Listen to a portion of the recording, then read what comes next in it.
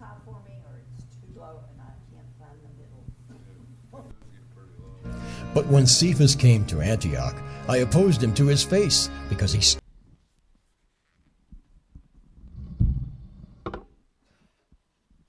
But when Cephas came to Antioch, I opposed him to his face, because he stood condemned. For before certain men came from James, he was eating with the Gentiles. But when they came, he drew back and separated himself, fearing the circumcision party. And the rest of the Jews acted hypocritically along with him, so that even Barnabas was led astray by their hypocrisy.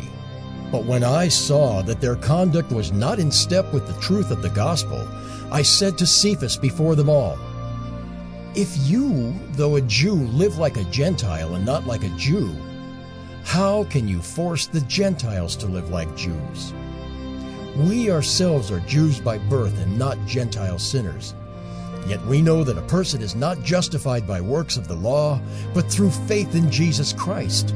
So we also have believed in Christ Jesus, in order to be justified by faith in Christ and not by works of the law, because by works of the law no one will be justified. But if, in our endeavor to be justified in Christ, we too were found to be sinners, is Christ then a servant of sin? Certainly not. For if I rebuild what I tore down, I've proved myself to be a transgressor. For through the law I died to the law, so that I might live to God. I have been crucified with Christ. It is no longer I who live, but Christ who lives in me. And the life I now live in the flesh, I live by faith in the Son of God, who loved me and gave himself for me. I do not nullify the grace of God, for if righteousness were through the law, then Christ died for no purpose.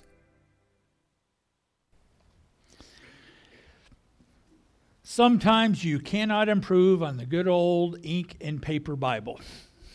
That's why you've got the page number in front of you to follow along in the Pew Bible. And hopefully you have a copy of the Scriptures yourself that you study, that you mark to remind yourself of God's goodness. Jesus used parables to apply principles to his audience. And today we are going to dive into this text that is in front of us. And many consider this text the central theme of the entire book of Galatians. And so we're going to dive into the text to understand it, but we're going to do it via an illustration, a parable, and living principles.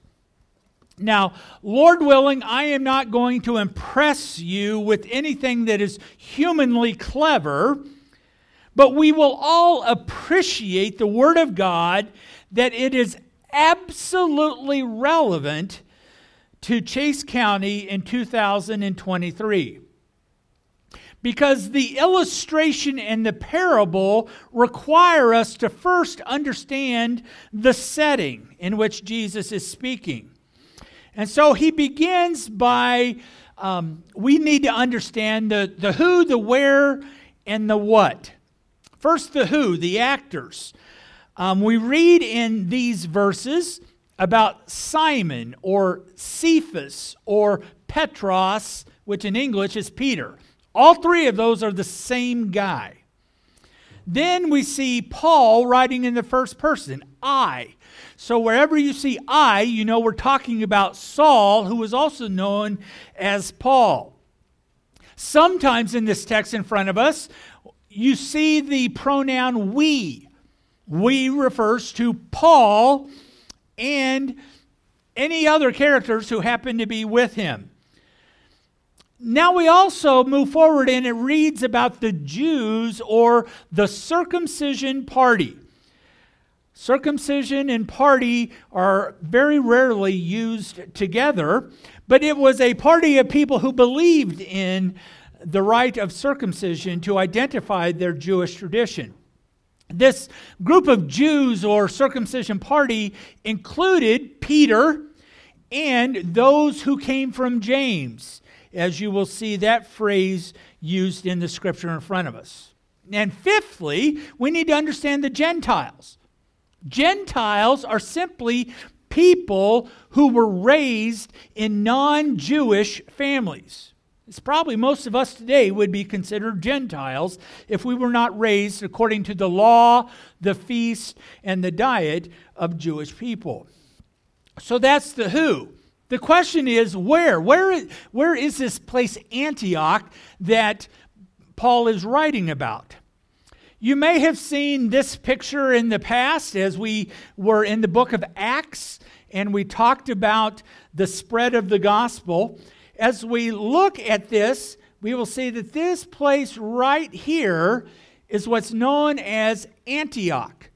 And the way you can identify Antioch is that the island of Cyprus points directly at Antioch.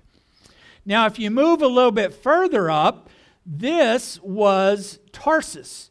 Tarsus was Saul's hometown. So we're kind of talking about his own backyard. And so Cephas will go to Antioch, but then Antioch kind of became the sending point for Paul's missionary journeys all up into the region of Galatia. So this big green circle is Galatia. Antioch is right there at the point of the island of Cyprus. Why do I say this? Because if you were to look at a modern map, you will see Cyprus, and Cyprus is pointing at Antioch. This area up above is modern-day Turkey. Have you heard about Turkey in the news? Have you heard about Syria in the news? Because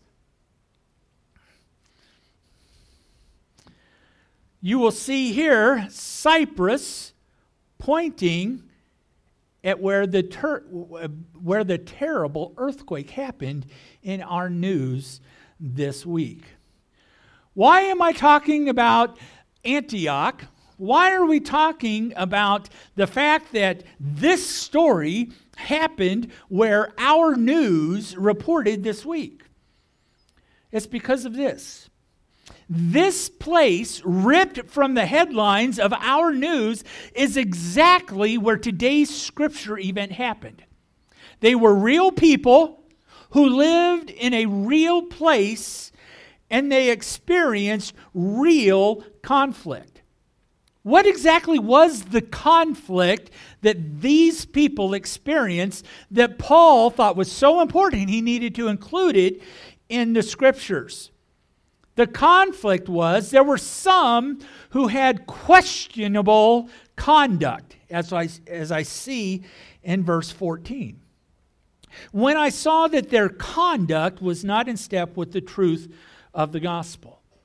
Paul's reason for raising this issue is not just what Cephas or Peter did in Antioch, but the reason Paul raises this is because the rest of the Jews thought this was acceptable behavior. They thought it was acceptable to step back from the Gentiles as if they were second class. This word for conduct that we see in verse 14, the conduct, this is the only place in the entire New Testament that this word appears. And this word literally means to do what is right. They were living in a way and they thought this is the right way to live. They thought it was right to require those Gentiles to live the way they lived. They thought it was right to add hoops or levels to the gospel so that the others would be more like them. And Paul says, no, that's not the way the game is played. The gospel is not about your diet. The gospel is not about feasts. The gospel is not about a surgery. The gospel is about Jesus Christ. But since these people thought that their behavior was correct, they assumed, well, everybody else needs to do what I do. Everybody else needs to comply with my opinion.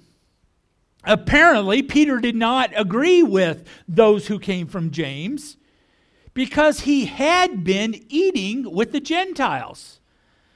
when he didn't think anyone was watching.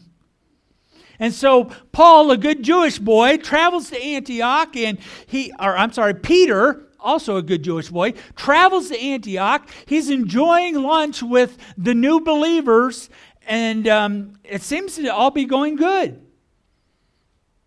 In verse 12.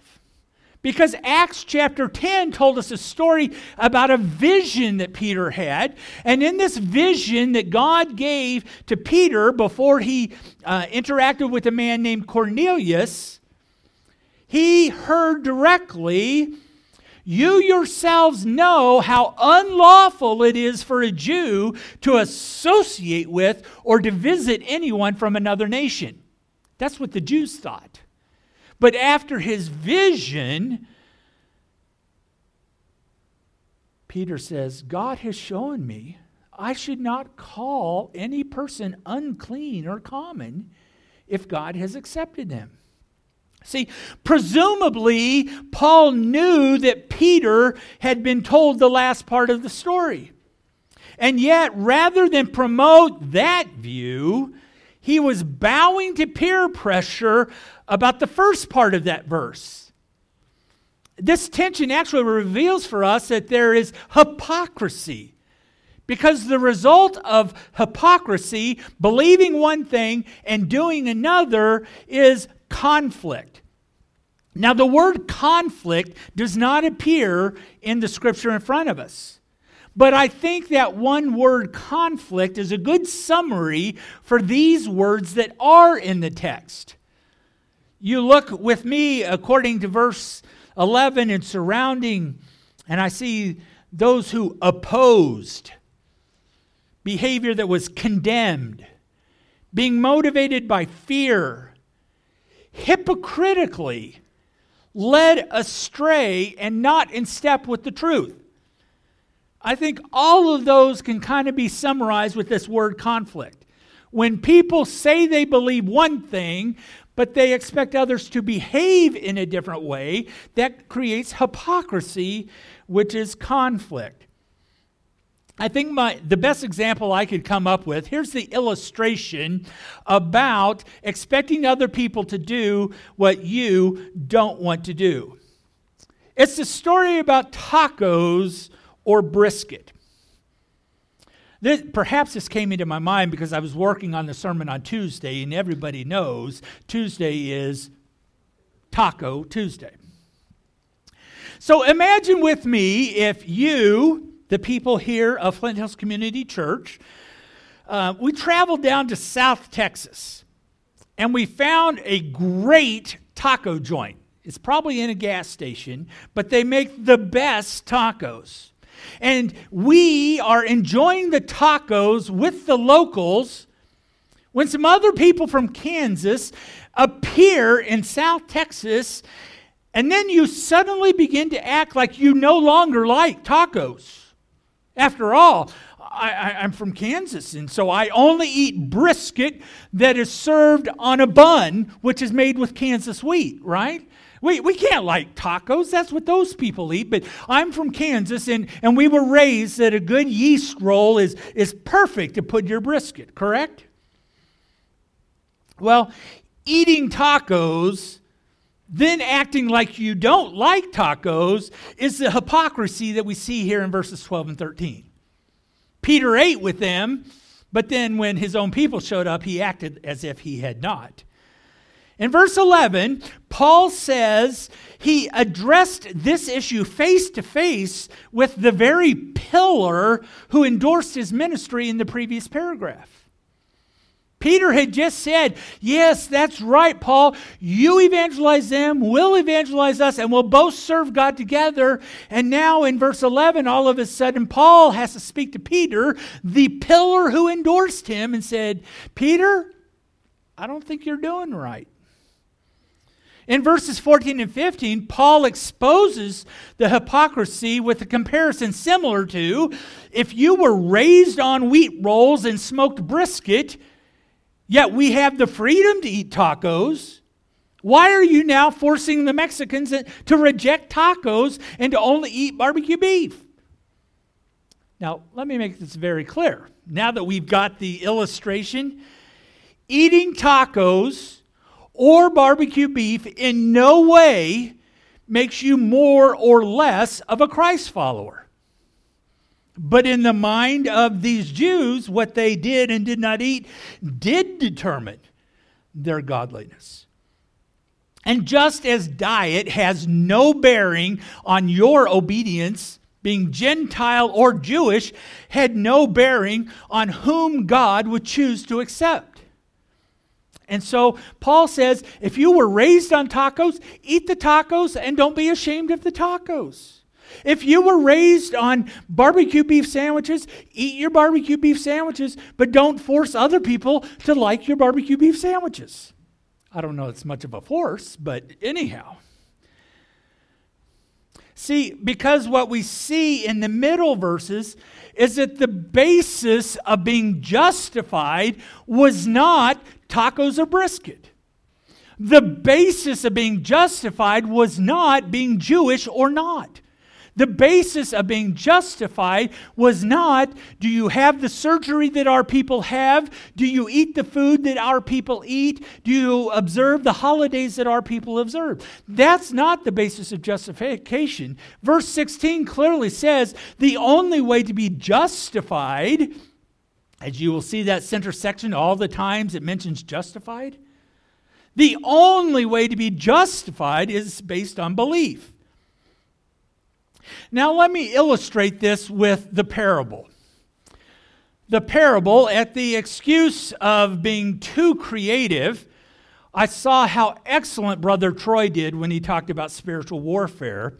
And so I have created a script that we will see in real time, and then we will illustrate it at the end. This is going to involve some of you playing a part in the parable. In the beginning, there was a triune God who created a perfect world. And since I am only one person, I would like to invite Axel and Oakley to join me as symbols of the Trinity. They're in the nursery. I told Axel that he got to be part of the Trinity, and he says, oh, tell Oakley too. You might as well tell their cousins to come because they're going to play a role in this as well.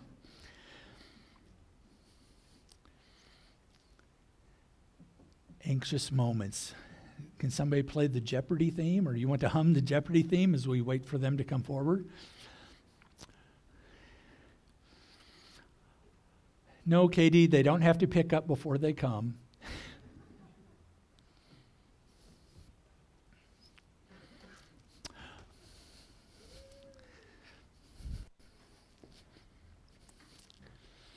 Nope, you're not ready. We're not ready for you yet, Luke. But Oakley and Axel, I need you guys to join me at the front. Okay, for the purpose of this parable, Axel is the Son of God, and Oakley gets to be the Holy Spirit. All right? And so, because they're not gender related, it's kind of like Father, I'm not your father, but I'll pretend. God the Father, God the Son, God the Holy Spirit. And the three of them worked together, and they created a beautiful world. A world that was a picture of God's kingdom.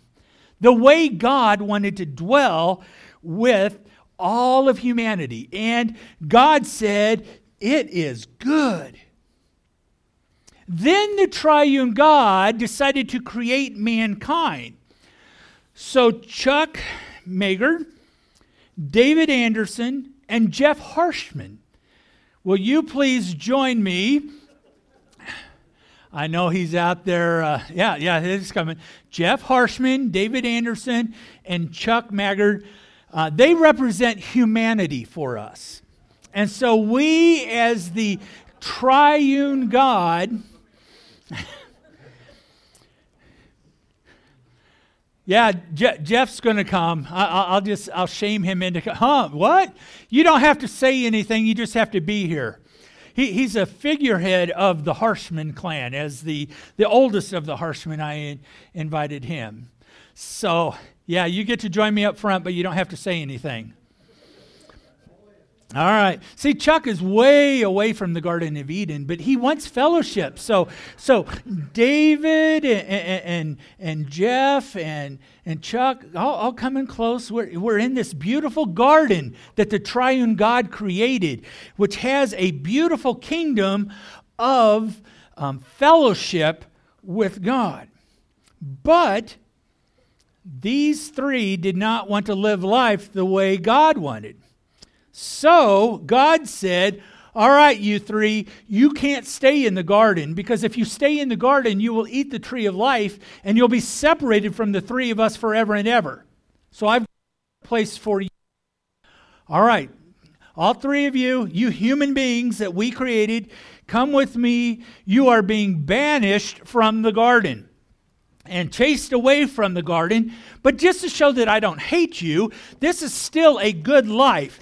And so I have created for you all sorts of orange slices. And so you guys can live here on the earth and enjoy as much of the goodness that I have created, because I love you and care for you greatly. Now, this provision by the triune God is not near as beautiful as that which is in the kingdom. But in the meantime, you guys can stay here and enjoy any of my good creation that you would like. All right, meanwhile, the Trinity is still involved in the world. Now, over time, humanity had children and grandchildren and nieces and nephews. And so what I want to do is I want to invite Zeke and Van and Austin to join us at the front, because Zeke and Van and Austin are offspring of humanity. All right, so you guys get to go be with your dads. You get to enjoy as many orange slices as you want. Life is good. We have provided for you to have a good life. These guys are moving on in life, enjoying orange slices.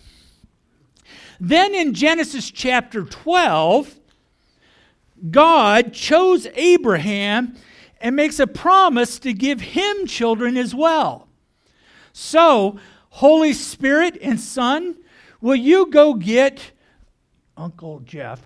Go get the one that will represent Abraham and lead him over here, because we have chosen him to be special. So go get Uncle Jeff. Grandpa Jeff, I'm sorry. They're Uncle Jeff to you.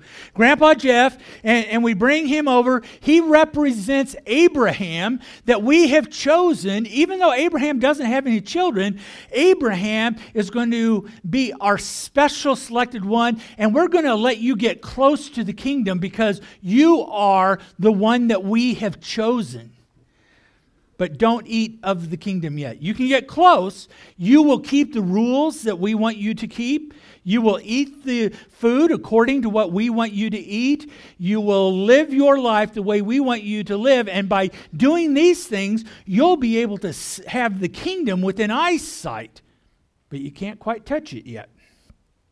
Okay? And so they're enjoying all the orange slices they want. We've given a promise to Abraham, but he still doesn't have any children. And so, although Abraham doesn't have any children, God blesses him with descendants. So Luke Harshman and Isaac and Henry, you are descendants of Abraham through his son and through his nephew. And so the four of you make up the Jewish nation. Notice they're all Harshmans. See how that all worked together? They're all descendants of Abraham through his son and his nephew. Now, Abraham dies. Now you can leave. Thank you. No fruit. Abraham dies having seen the kingdom, but never fully enjoying the kingdom. So Abraham dies, leaving his descendants with the promise. And Chuck and David die, because they died because they did not do things God's way. But they left behind their descendants as well. So we have descendants of Abraham, we have not descendants of Abraham, and nobody's enjoying the kingdom that we created. So none of those three got to see the kingdom before death. But Abraham believed God, and so I counted it to him as righteousness. Even though he didn't know Jesus, he believed in us, and because he did, Jesus is now going to give eternal life to Grandpa Jeff, Abraham. He believed God, and after death, it was credited to him so that now he got part of the kingdom. Let's thank Jeff and the other two men for their participation. My note says, go sit down. Now, God gives the Jews, the descendants of Abraham, a set of rules called the commandments. And God says, if you guys follow all of these rules perfectly, you will get to the kingdom. But none of them can follow all the rules perfectly. So although they are closer to the kingdom than those who are far away, they still do not reach the kingdom. Meanwhile, Zeke becomes quite powerful outside of Jerusalem. And Zeke becomes King Nebuchadnezzar, the great king of Babylon. And so even though he's not in the kingdom, he becomes powerful. And do you know what King Nebuchadnezzar does? He comes over and he takes all the sons of Abraham as his servants. So you are the king, and these three now get taken over to your side. That's the story of Daniel and Shadrach, Meshach, and Abednego. The powerful king took the descendants of Abraham into captivity. Now, while they were there, all living far from Jerusalem, far from the kingdom, after a while, the Holy Spirit tells Ezra and Nehemiah to take the Jews back to Jerusalem. And so, Holy Spirit, you're going to go get all of the Harshmans except for Luke. You're going to go all the way, and the Holy Spirit is going to say to Ezra and Nehemiah, you guys come back to this side. Only the Harshmans, all of the Harshmans except for Luke. And see, while these Jews, this is Ezra and Nehemiah, they returned to the land, but yet some Jews stayed far away. And so when we get to the time of the New Testament, we have descendants of Abraham who spoke Hebrew, followed the rules, and they lived in the area of Palestine. But there were also some descendants of Abraham who did not return with Ezra and Nehemiah. And so they learned the language of orange slices, and they had so much fun just kind of chilling out with them. But because their mamas and papas told them the rules, Luke, the descendant of Abraham, began to follow the rules. He made sure that his sons had surgery, and he began looking for the day that someday he would be able to participate in the kingdom. But he was doing it over there, and the Jews were back doing it over here. Now, eventually, God sends Jesus to the earth to die for the sins of men. And so, Jesus, are you willing to go die for humanity? Jesus willingly died. So Jesus went down and he died. That's Good Friday. But then on Easter morning, what happened? He rose again. God sent Holy Spirit, says, go get Jesus and bring him out of the grave so that we can all be together again. Now the role of Holy Spirit is to go to people and say, do you believe that Jesus died for the sins of humanity so that you can get to the kingdom or not? And so, Holy Spirit, why don't you ask your two cousins, and you're going to say yes, and you're going to say no. Say, do you believe that Jesus died for sin? Okay. Since he said yes, then the Holy Spirit gives eternal life to Isaac. But he said no. So even though he's a descendant of Abraham, he said no to Jesus, and he's still lost. At the same time, Holy Spirit then went over to the other side, and he, on the day of Pentecost, he began to ask all the Jews, are you going to believe in Jesus too? So I've got plenty of kingdom for everybody. And you go over to the Gentiles, and you'll ask all of them one at a time, and everybody except for Van is going to say yes.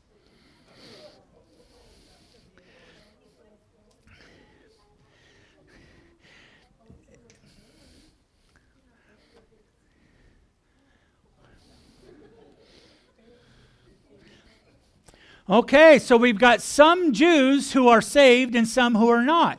We've got some Gentiles who are saved and those who are not. Thank you so much. Now, the book of Acts also tells us that there was something unique about Austin. See, Austin was not a descendant of Abraham, but he saw something about these people being close to the kingdom. And so Austin, who is... Come with me. Austin, who is the Ethiopian eunuch. He thought, if I come over and do things the Jewish way, I'll be closer to the kingdom. And then Philip says, do you believe Jesus is the Spirit of God and that Jesus is the Son of God? Holy Spirit prompted him to say yes. He says, hey, here's water. Why can't I be baptized? So we have proselytes, and we have descendants of Abraham. Some have salvation, some do not. And over here, let's recount. We've got some who are descendants of Abraham and some who are not, but they're living away from Israel. And some have salvation and some do not. So let's recount where we are. Everyone who has salvation, everyone who's part of the kingdom, hold it up in the air. Van is not a Jew, does not believe in Messiah, so he has no kingdom. Zeke is not a Jew, but he does believe Jesus is Messiah, so he gets the kingdom. Austin is not a Jew, but he proselytizes Judaism, and he believes Jesus is the Messiah, and so though not a descendant of Abraham Jeff, he still gets kingdom. Luke is a Jew far away from Palestine, a descendant of Abraham, but he said yes to the gospel, so he has part in the kingdom. So, as we look around here, we see some who are very sad because they're descendants of Abraham, but they don't have kingdom. And over here, we've got some people who are simply saying, hey, I'm not a descendant of Abraham, but hey, I've got orange slices. And orange slices are almost as good as kingdom. Okay, now enters Lauren and Annabella. Lauren and Annabella, now comes the book of Acts. See, they are both descendants of Abraham Jeff, right? So they are Jews, but they are also followers of Jesus Christ. And so Lauren is going to be the Apostle Paul, who goes to the Gentiles. And Annabella is going to be the Apostle Peter, who went to the Jews. After the day of Pentecost, Paul and Peter realized there are some people who don't have the kingdom. And so Apostle Paul is going to go to the Gentiles and offer salvation to Van. But he's still going to say no. He still doesn't accept the gospel, so he has none of the kingdom. Meanwhile, Annabella is Peter, and she's going to take the gospel to her own people, and so she's going to ask Henry, do you believe Jesus is Messiah? And he's still going to say no.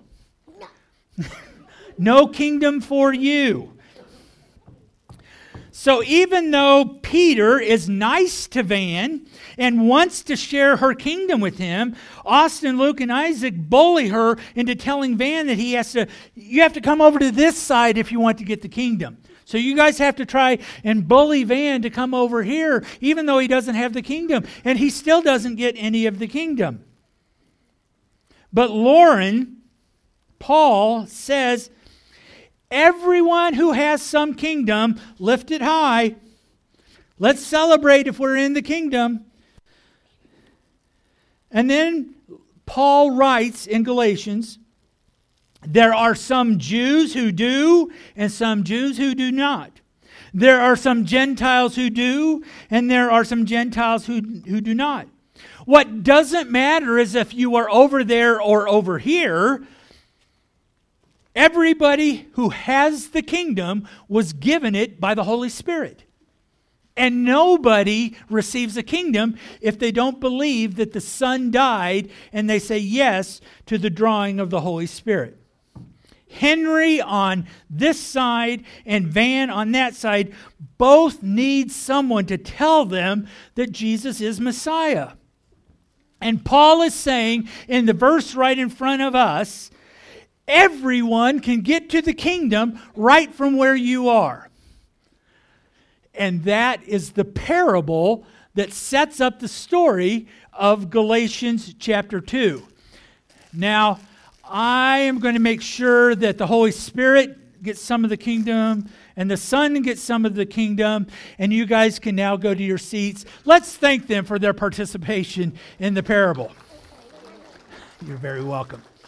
All right, you can go take your seats. Now, because God is gracious and he doesn't want to ruin his story, don't worry about those who didn't get kingdom. Their parents are going to take care of them later. See, what matters about the justification is belief. Belief in the Son and saying yes to the drawing of the Holy Spirit. It has nothing to do with where you live. It has nothing to do with who your ancestors were. And coming over here does not get you any closer to the kingdom apart from the Holy Spirit. What's the point of the parable? The point of the parable is it no longer matters if you are a Harshman or not. It doesn't matter if you are a descendant of Abraham or not. It doesn't matter if you obey the rules. What matters is we know that a person is not justified by works of the law, but through what? Faith in Jesus Christ. And once we have been acquitted of our sin, once we have kingdom in our lives, how then are we to live among others? The way we are to live about others, the way that we live after we have been acquitted, according to verse 20, is with righteous life. Whatever generates us sustains us. There are too many people who suffer from bait and switch thinking. We admit that we cannot get to salvation in our own. But somehow, after we receive kingdom, we want to take some of the credit for it. Yes, the Holy Spirit gave this to me through faith, but it's up to me to keep it and to not share it with anybody else. I'm not real pleased with the way the ESV translates verse 17. I like better the New American Standard, the New Living, the NIV, because in the ESV it uses the word endeavor. But all the other translations use the word seek. Because when we are apart from God, we don't necessarily endeavor to be part of the kingdom, but we are more, we're religious. While some religious people may be striving for justification, I think most of us, apart from the Holy Spirit, we're just wandering. We're just flailing around when Jesus spots us and Jesus says, I want you to be part of the kingdom.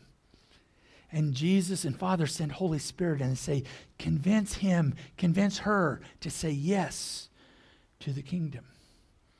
And retelling the story such that God's rescue in any way is diminished by our contribution is not the gospel that Paul's trying to defend.